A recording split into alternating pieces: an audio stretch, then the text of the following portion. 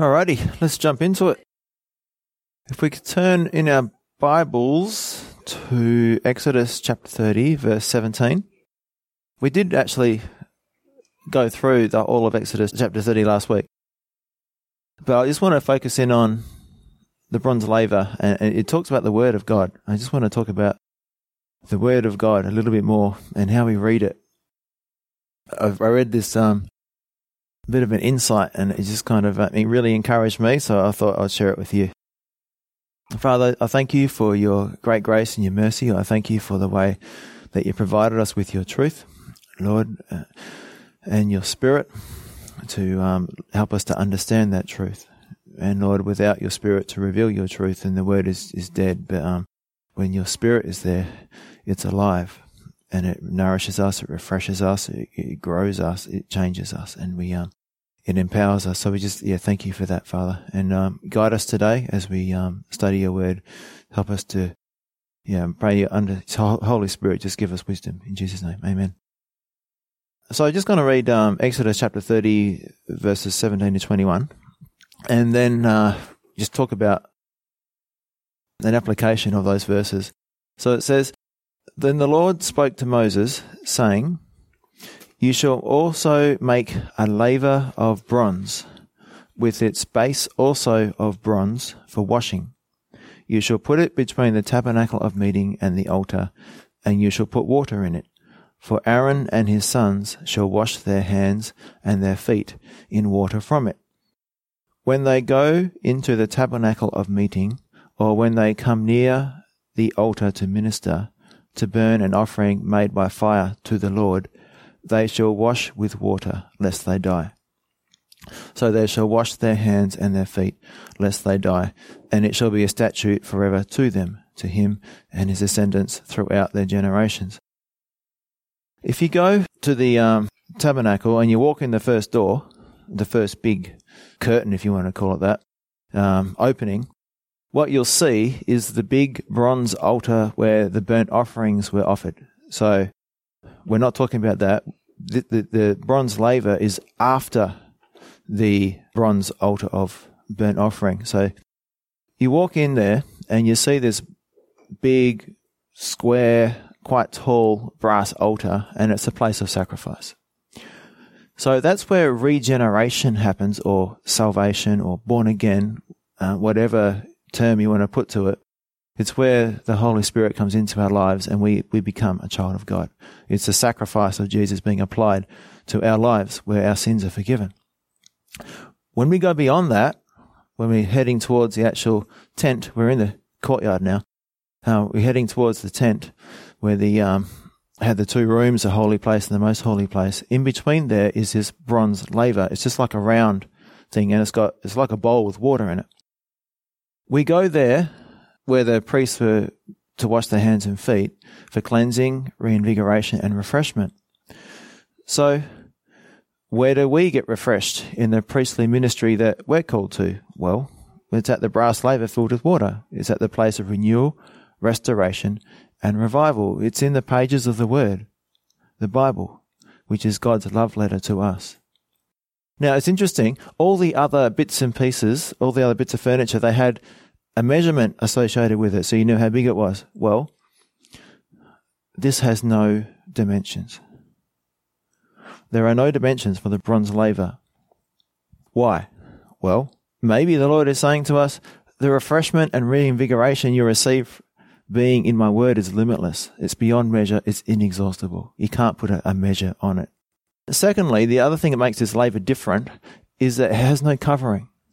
All the other pieces of furniture had a covering on it, so when they moved around, they had a cover on it to protect it, like the Ark of the Covenant, the golden candlestick, etc. But this had no covering. And it's kind of like the Lord is saying that the Word, His Word, is always available. It's never concealed. It's never closed off to us. So it's just interesting, that difference. Now, what does the Bible say about the Bible? Well, you go to Psalm 119, and I'm not going to read the whole thing, but I'm going to just pull a few nuggets out of it. What does Psalm 119 talk about? It's one thing. It's the benefits and blessings of being in the Word. Okay? That's it. It's the benefits and blessings of being in the Word. Okay, let's look at some of those blessings. Verse 1 says in Psalm 119 that the person who obeys the word will be blessed or happy. Verse 7 tells us that the person who is in the word will be a person who worships. Verse 9 says that the person who takes heed to the word will be clean. Verse 24 tells us that the word is a delight. Verse 50, that it is a comfort. Verse 72 declares that the word to be more precious than gold and silver. Verse 99, that it brings understanding. And verse 105, that it sheds light. Now, that's just a few verses. If you want to dig into that, there's a whole lot more there. So most of us know these things. Most of us agree that when we study the word, countless blessings are ours. Okay, so here's the mystery. If we know that being in the word is a good place to be, why aren't we in the word a whole lot more than we are? Why aren't we diving into the laver continually? And I think there's a reason for that, and it's because the laver is made of brass. What's brass represent? Yeah, purification or judgment, okay? When in Exodus 38, when they start constructing, the women donated their brass looking glasses or mirrors. So they had these mirrors of brass, and they gave them for the construction of the tabernacle, and I believe that they were used in this brass laver, so you basically look in it and you can see your reflection. In James, he likens the word to a mirror, and you see that in James 1:23-25. And this is the problem sometimes for us. When we open the word, we see our reflection, and it's not what it should be. We have this standard up here, and we're down here in a practical sense. We see our failures and our flaws, our sins and our shortcomings. And although we understand that the word brings benefits to those who study it, sometimes we become exhausted by trying to live up to its standard. So the laver is made of brass, and it's a brass which judges us so decisively that although we know what we see in the word is true, right, good, and the way it ought to be, sometimes it gets to the point where we just don't know if we can take another sermon, another lesson, another study, because we're so far from it. But wait, the laver just wasn't this brass mirror thing. It was filled with water. Without water, all you see, so to speak, is your reflection of your flaws and failures. But when you add the water, the laver becomes refreshing, renewing, and reinvigorating. Jesus said, "All you who thirst, come to me." And he also said, "Out of your innermost being shall gush torrents of living water." So it's John 7:37 and 38. Here's a little story I want to read to you. It says, I was at a point some years ago, and I can relate to this story as well. I was at a point some years ago where I was reading through the Gospels as I love to do, but I was weary. I came to the portion where Jesus touched the leper and the leper was cleansed, and I heard myself saying, I need to be helping people physically just like Jesus did. Then I turned the page and saw how Jesus touched the ears and tongue of a man unable to hear and speak. And I found myself thinking, I need to find some dumb guys, meaning can't speak, and help them just like Jesus did. Then I turned the page and read how Jesus had compassion on the multitudes and fed 5,000 hungry men.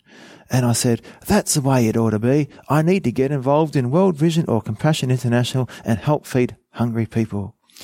Then I saw Jesus blessing kids and thought, I need to work with kids. Then I saw how Jesus calmed the storm in the Sea of Galilee, and was reminded of those I knew whose marriages were on the rocks, whose lives were in turmoil, and decided that I should do what I could to see those storms stilled. Then I read how Jesus defended the woman caught in adultery, and I felt that I should stand up for those who are socially or politically oppressed. At the end, I was exhausted. Finally, I said, I just can't read another chapter. I can't do it, Jesus. I'm impressed with you. I see the rightness of what you do, but I can't do all the things you did. Anyone been that place? Where you know what you should do, but it's just, whoa, it's overwhelming? Okay. And it was at that moment, the story continues, and it was at that moment that the Lord whispered in my heart, exactly, you have yourself in the wrong position. I'm the one who touches the leper. I'm the one who blesses the children. I'm the one who feeds the hungry.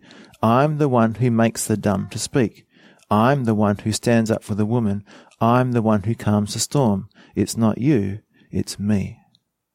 I get it, I said. You're the Christ, I'm not. That makes me the leper. I'm being eaten away every day by my sin and carnality, yet every day you come my way and touch and restore my life. I'm the dumb guy. I say things I shouldn't say. I put my foot in my mouth, yet you're there to forgive me and straighten me out. I'm the deaf man, but you never give up on me. You open my ears, you renew my thoughts. I'm the little child who needs a touch from you. I'm the hungry one, and only you can meet the need within me. I'm the one caught in adultery, and you're there to forgive me. I'm the one caught in the storm, and you're the one who walks out to rescue me. I've been reading my Bible all wrong. No wonder I've been so weary, so reluctant to keep reading. I've placed myself in the wrong role. You're the Christ. I'm the leper. Thank you for your mercy. Thank you for your patience. Where would I be without you? And when the Lord adjusted my thinking, scripture reading became a total joy once again. So I just enjoyed listening or reading that story, and we can read the Bible as a set of expectations and becomes an obligation, and we feel condemned when we can't live up to those things. But when we realize that we are the one with the needs and Jesus is the one who meets those needs, then as we read the Bible, we see all these situations where Jesus is meeting needs, and we realize Jesus is meeting my needs. Jesus is there to help me. Jesus is there to comfort me. Now, where did the water for the laver come from as the children of Israel wandered through the wilderness? Did they dig for it? Did it rain? No. It came from the rock that traveled with them, the rock that was smitten, the rock that 1 Corinthians 10:4 identifies as Jesus. So what happened to Christ when he was smitten or crucified on the cross with a spear? Or crucified and then pierced with a spear. So out of his side flowed blood and water. It's redemption and refreshment. If we dive into the laver of the Word without the water of the Spirit, the water of the Word made flesh, we'll crash into the brass of judgment. So when you read the Bible, ask the Holy Spirit to give you understanding and remind yourself that Jesus is your Saviour. He came to save you, not to condemn you. So get back to the laver, the Word of God, and dive in and just make sure the water's there. Make sure it's filled with the water of the Spirit, the water of the Word, the water of the Rock of Ages.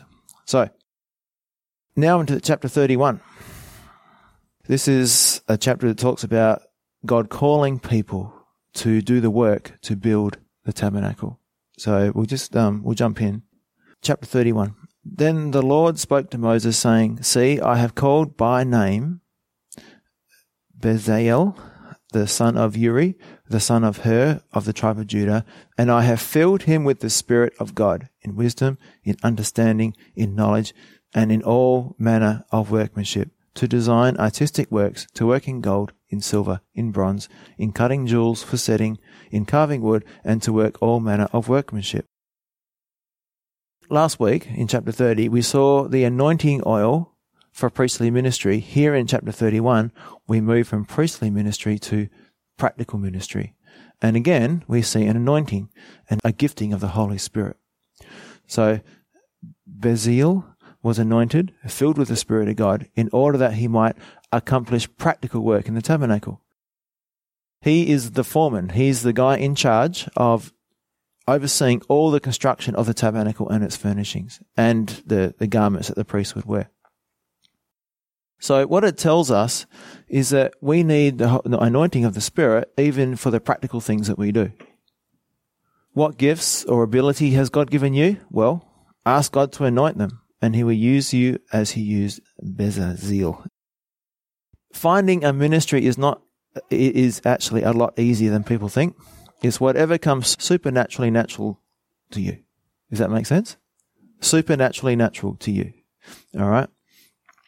I believe that Bezalel was already skilled with his hands. He already was good with those things. God had already put that into him as a natural talent. But now he's empowered to do it for God's glory. So, it could be music, it could be your carpentry skills, your mechanics, it could be whatever it is. But when God gets a hold of it, when God anoints you, then you can use it for God's glory. Oh, I meant to read this at the very start. Okay, little parenthesis here. Last week we also talked about prayer, and I found this quote. It's a really awesome quote. So, sorry to interrupt what I was saying. I'm interrupting myself here. So it says, prayer is the language of the poor. The self-sufficient don't need to pray. The self-satisfied don't want to pray. The self-righteous can't pray. The only ones who can pray are those who realize that we need a power outside of ourselves. So prayer is the language of the poor. Remember Jesus said, blessed are the poor in spirit? Okay. The self-sufficient don't need to pray. The self-satisfied don't want to pray. The self-righteous can't pray. The only ones who can pray are those who realize that we need a power outside of ourselves. And the guys who wrote that quote, he's at the top of my page. I don't want to lose my spot. So if you want it after, I'll give it to you. So back to where we are now, talking about being anointed for God's work. 2 Timothy 2:15. In the New Living, work hard so you can present yourself to God and receive his approval. Be a good worker, one who does not need to be ashamed and who correctly explains the word of truth. So we need God's anointing on our marriages, our witnessing, raising our kids, whatever we do. Along with asking the Holy Spirit or God to give us the Holy Spirit for power and for wisdom, we also need to find out what the Bible says about what we are doing. How am I supposed to love my wife? How am I supposed to raise my kids? How am I supposed to relate to people outside in the world? All these things. And then the Holy Spirit can bring to remembrance the truth of God's word and guide us. All right, verse 6 in chapter 31. And I like that. And I, indeed I, that's like God saying, I did this. Yes, it was me. Have appointed with him Aholiab. Don't you love these names? The son of, his as much of the tribe of Dan, and I have put wisdom in the hearts of all the gifted artisans, that they may make all that I have commanded you. The tabernacle of meeting, the ark of the testimony, and the mercy seat that is on it, and all the furniture of the tabernacle. And it goes on. God has given us, or when God gives us a command to do something, he also gives us the ability to do it. So God empowered, energized, anointed carpenters, tailors, perfumers to do this work, his work.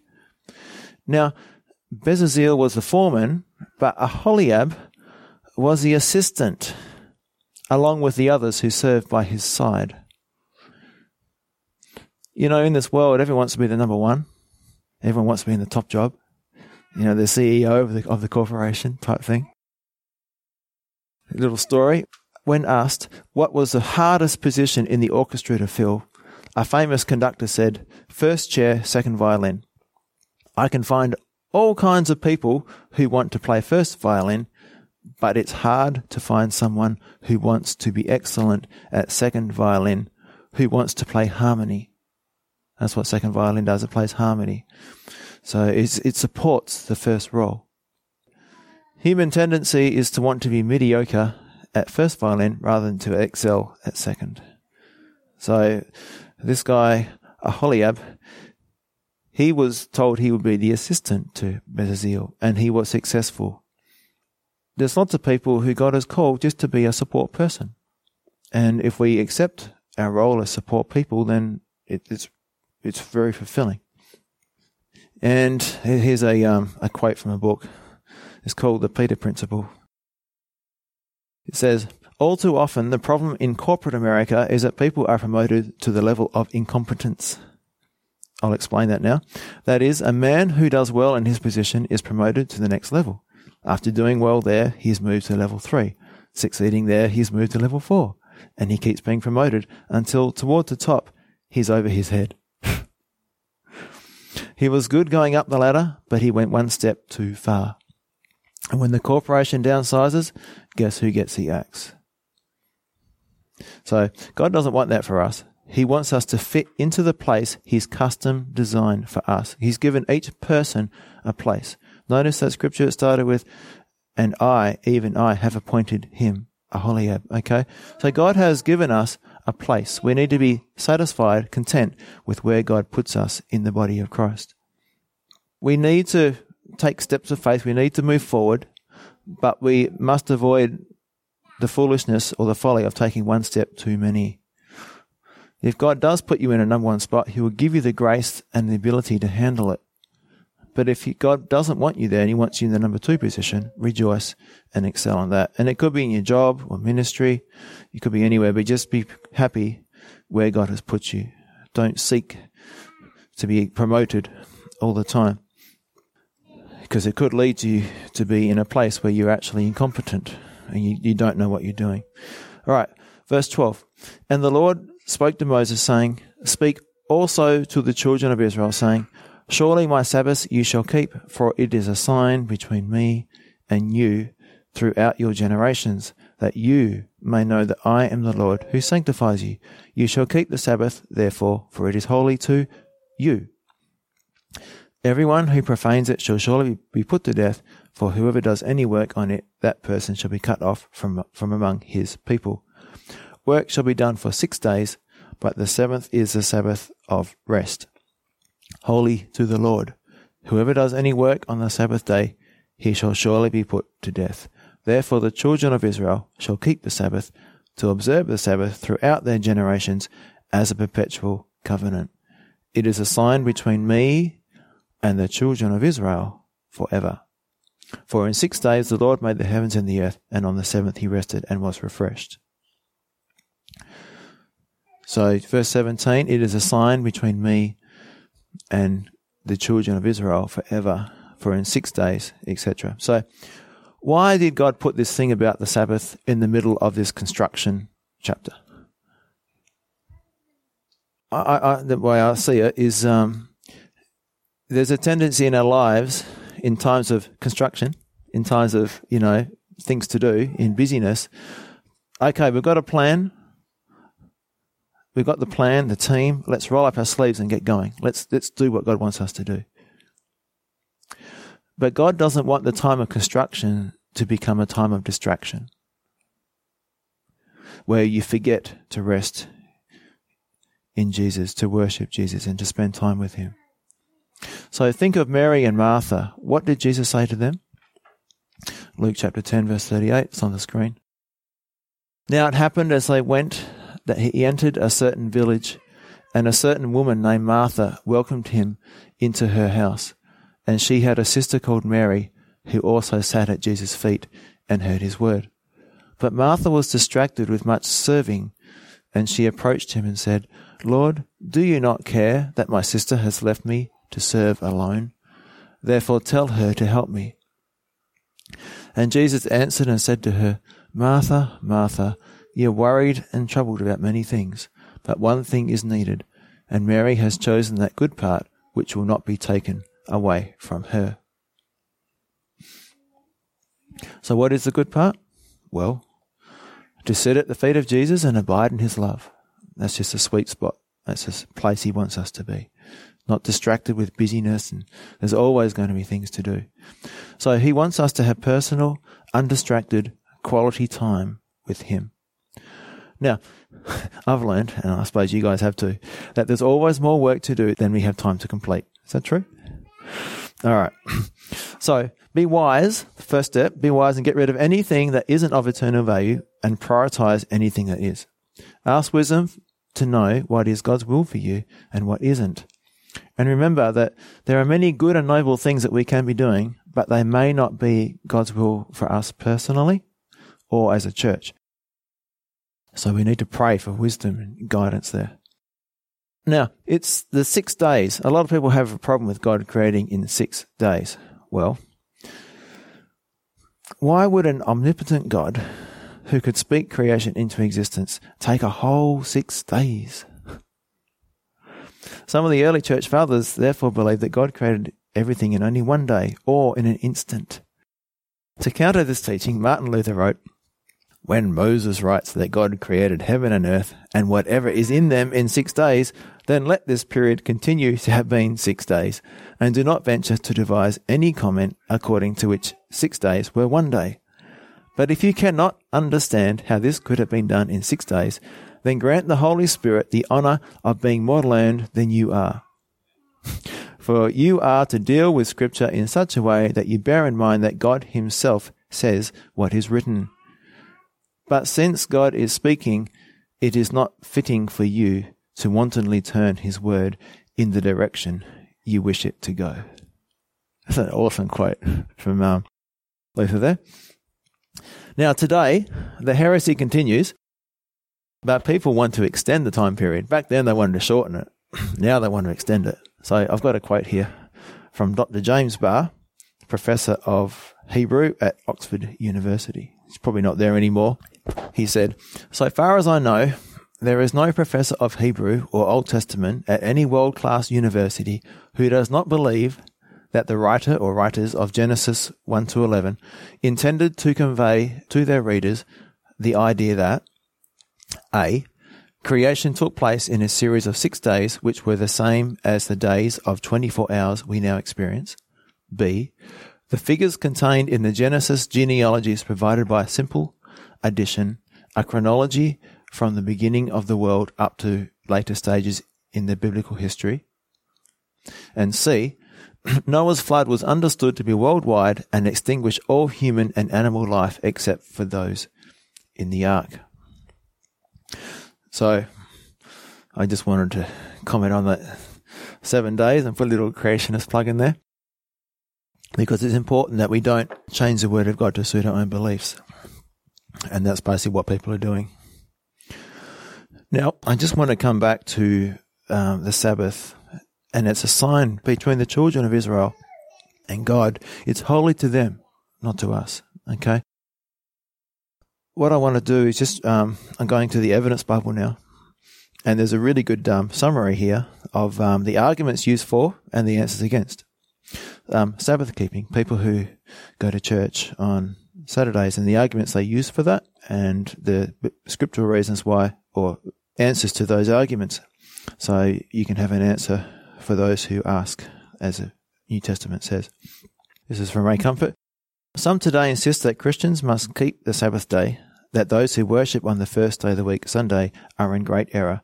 They reason that sun-day comes from the pagan worship of the sun god, that Jesus and Paul kept the Sabbath day as an example for us to follow, and that the Roman Catholic Church is responsible for the change in the day of worship.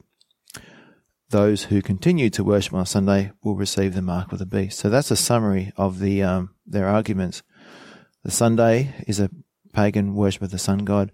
Jesus and Paul kept the Sabbath as an example for us to follow. The Roman Catholic Church is responsible for the change of day.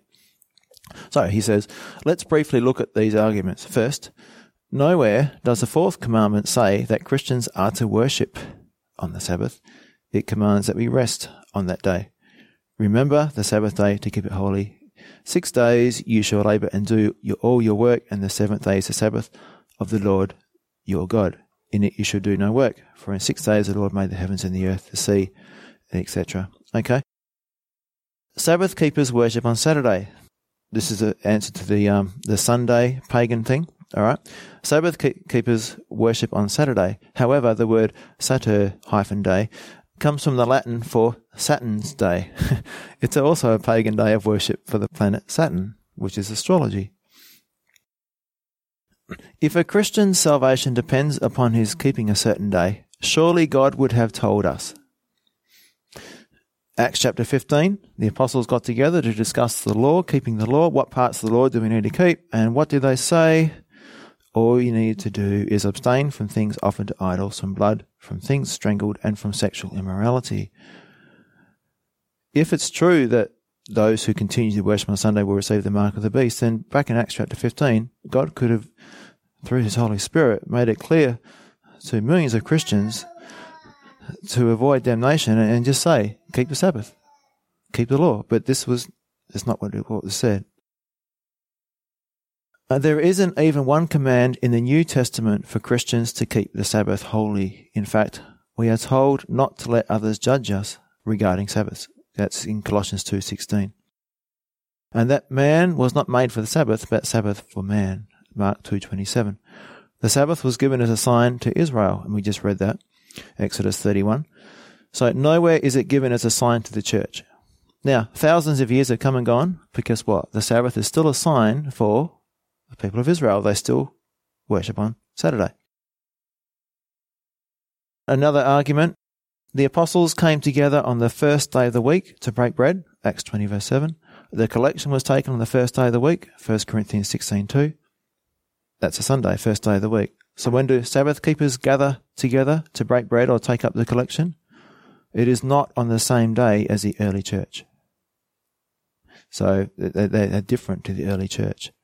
They tell us that the Roman Catholic Church changed the day of worship from Saturday to Sunday, but what has that got to do with the disciples keeping the first day of the week? Worshipping and taking up collections on the first day of the week. That was the Roman Catholic Church in the early centuries, not the church in the book of Acts. Romans 14:5-10 tells us that one man esteems one day of the week above another, another esteems every day alike. Then Scripture tells us that everyone should be fully persuaded in his own mind. We are not to judge each other regarding the day on which we worship. That's really important. So we don't judge those who worship Saturdays, and they shouldn't be judging us. We should be fully convinced in our own mind. Now, what about Jesus keeping the Sabbath? You know, that's a fairly strong argument, isn't it? Well, why did Jesus keep the Sabbath? Well, he had to. He had to keep the whole law to be a perfect sacrifice. Jesus was the only person who did keep the whole law. The Bible makes it clear that the law has been satisfied in Christ.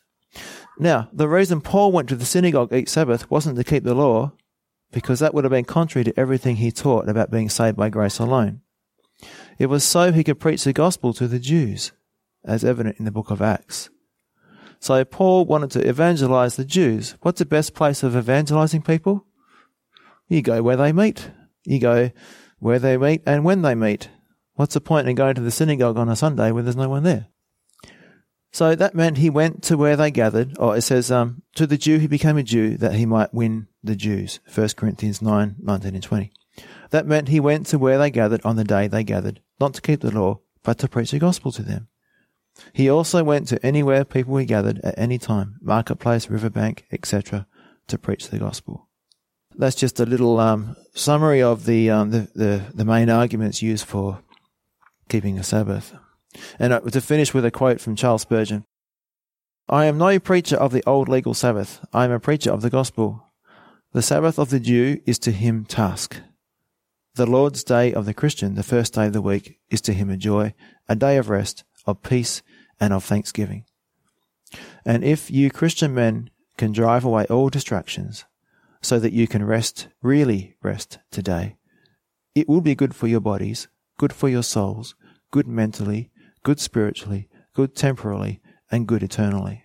So, the principle of having a rest once a week is really important. That's why I use that quote.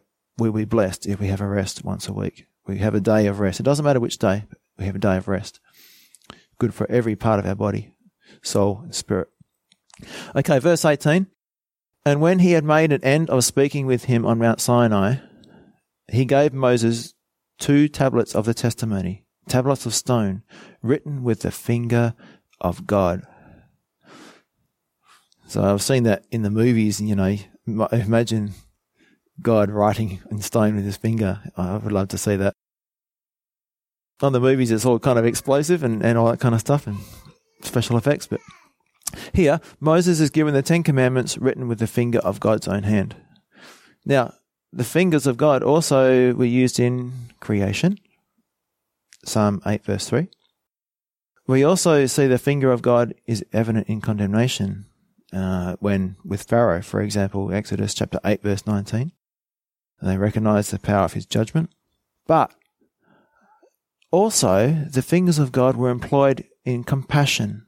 You remember Jesus' fingers? He put them on the man's ears so he could hear, the deaf man, Mark 7:33.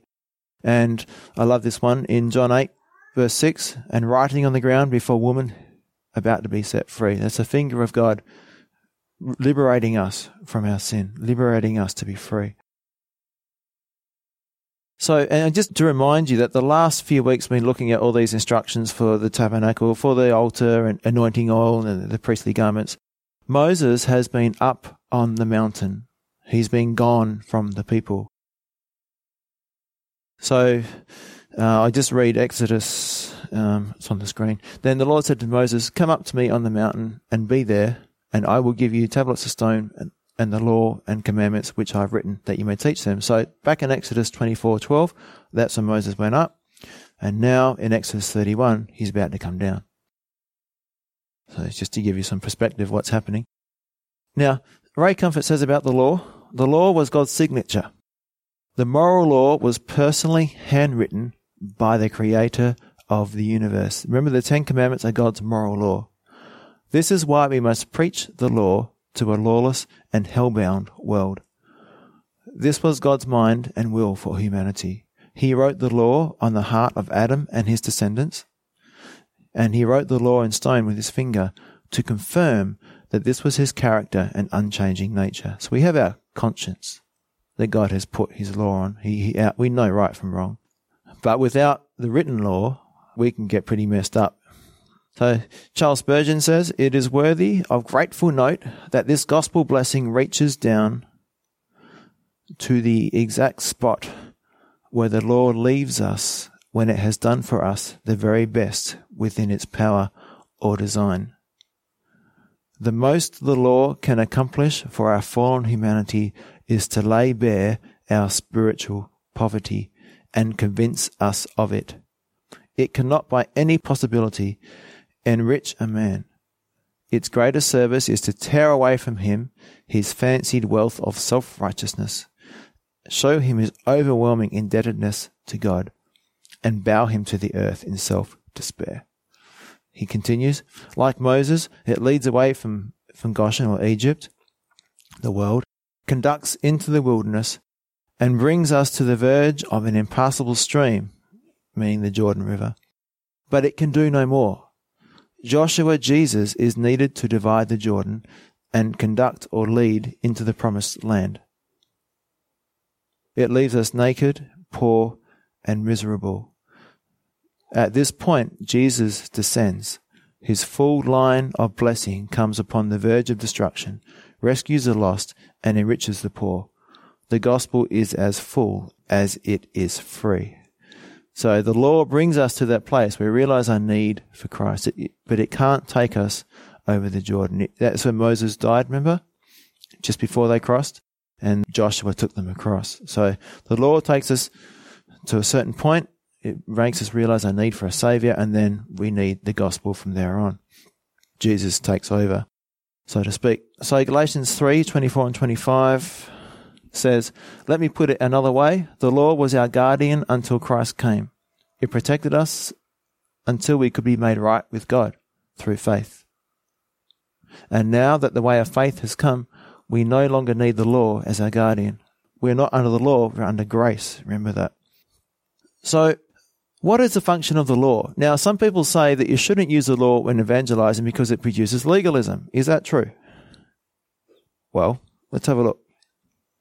When the law is used to show a sinner that he is exceedingly sinful, that nothing can commend him to God, he clings to the cross, knowing that he is saved by grace and grace alone. This knowledge gives the Christian the understanding that even after a lifetime of good works, fasting, praying, seeking the lost, etc., his works don't commend him to God. He is still saved by grace and grace alone, because the law has told him that he's not perfect. He's broken the law. He's guilty. However, when the law isn't used before the cross, like the gospel message of talking about Jesus dying on the cross, and a sinner simply makes a decision for Christ, he comes with a lack of understanding about the true nature of sin. After his commitment, he thinks that his good works, his fasting, praying, evangelism, etc., commend him to God. He is the one who thinks that what he eats, what he wears, and what he does become relevant to his salvation. He is the one who is liable to say, do not touch, do not taste, and do not handle. The one who becomes legalistic. So using the law in evangelism before the cross liberates a new convert from legalism. Now I've got a story for you. It's the story of the lighthouse keeper. It illustrates this point. A lighthouse keeper gained a reputation as being a very kind man. He would give free fuel to ships that miscalculated the amount of fuel needed to reach their destination port. One night during a storm, lightning struck his lighthouse and put out his light. He immediately turned on his generator, but it soon ran out of fuel. He had given all his reserves to passing ships. During that dark night, a ship struck the rocks and many lives were lost. At his trial, the judge knew of the lighthouse keeper's reputation as a kind man and wept as he gave sentence. He accused the lighthouse keeper of neglecting this primary responsibility to keep the light shining. That was his primary responsibility, to keep the light shining. So we can, as a church, so often get caught up in legitimate acts of kindness, standing up for political righteousness, feeding the hungry. But our primary task is to warn sinners of danger. We are a lighthouse. We need to warn sinners of danger, that they're sinners and their sin is going to cost them their life for eternity. Eternity separated from God. We need to keep the light of the gospel shining so sinners can avoid the jagged-edged rocks of wrath and escape being eternally damned. And you might have heard this anonymous poem before. It says, "My friend, I stand in judgment now and feel that you are to blame somehow. On earth I walked with you by day and never did you show the way. You knew the Saviour in truth and glory, but never did you tell the story.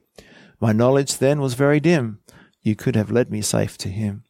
Though we lived together here on earth, you never told me of the second birth. And now I stand before eternal hell. Because of heaven's glory, you did not tell." So remember, all you have to do is tell them just once. All right? You can watch a movie with them, like The Atheist Delusion or something like that. It doesn't have to be Ray Comfort's one, but anything that's got the full gospel. Watch a YouTube clip together, like the Billy Graham ones that James uses in that. Write a letter is another way, okay? To my shame, I have not shared the gospel with quite a few members of my family. And for the last 2 years, I've been intending to write a letter with a really brief version of my testimony, but with the gospel, with the law. One day I realized that I was a sinner, that I had broken God's laws. I realized that I had lied, which makes me a liar, and I'd stolen, which makes me a thief. I'd lusted, which makes me an adulterer, because the Bible says that anyone who looks at a woman with lust is an adulterer in heart. And basically you go through the steps of sharing the gospel in your testimony. And basically it's just a gospel presentation with a bit of your story added to it. And I'm going to give it as a Christmas card. So a Christmas card with a letter inside. It's going to be the same letter. I just put a different name on top. Make it nice and easy. I don't have time to do individual ones. So, and I would have told my family the gospel of salvation. So pray for me for boldness, because as I said, the last 2 years I've meant to do it, but I haven't. So I really want to do it this year. Finish with a couple of quotes. "The only way to turn back darkness is to let the light of the gospel shine." That's Greg Laurie. And Franklin Graham said, "Each person we meet on a daily basis who does not know Christ is hellbound. That may make some folks bristle, but it's a fact. When we refuse to warn people that their actions and lifestyles have eternal consequences, we're not doing them any favors. If everybody feels good about his or her sin, why would anyone repent?" That's all about that last verse in chapter 31. "And when he had made an end of speaking with him at Mount Sinai, he gave Moses the 2 tablets of the testimony, tablets of stone, written with the finger of God." Testimony. What's it testifying? A testimony testifies of something. It's sin. Okay? This is the message that we have. And we also add to that the message of the cross. Father, thank you for your great love that you have for us. Lord, put in our hearts this and next week we're going to see it really clearly, this love for the lost that Moses had. And I just pray that you help us to grow in our empathy towards others, to realize that, Lord, you saved us from eternal damnation in hell because we've broken your law.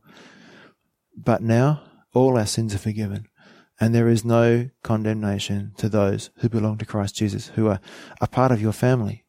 Lord, we're in Christ. You no longer see our sin. It's gone.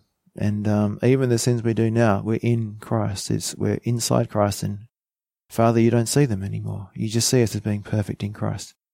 Help us to remember this, and to remember that this is the best gift that was ever given. And Lord, to tell other people about it. In Jesus' name, amen.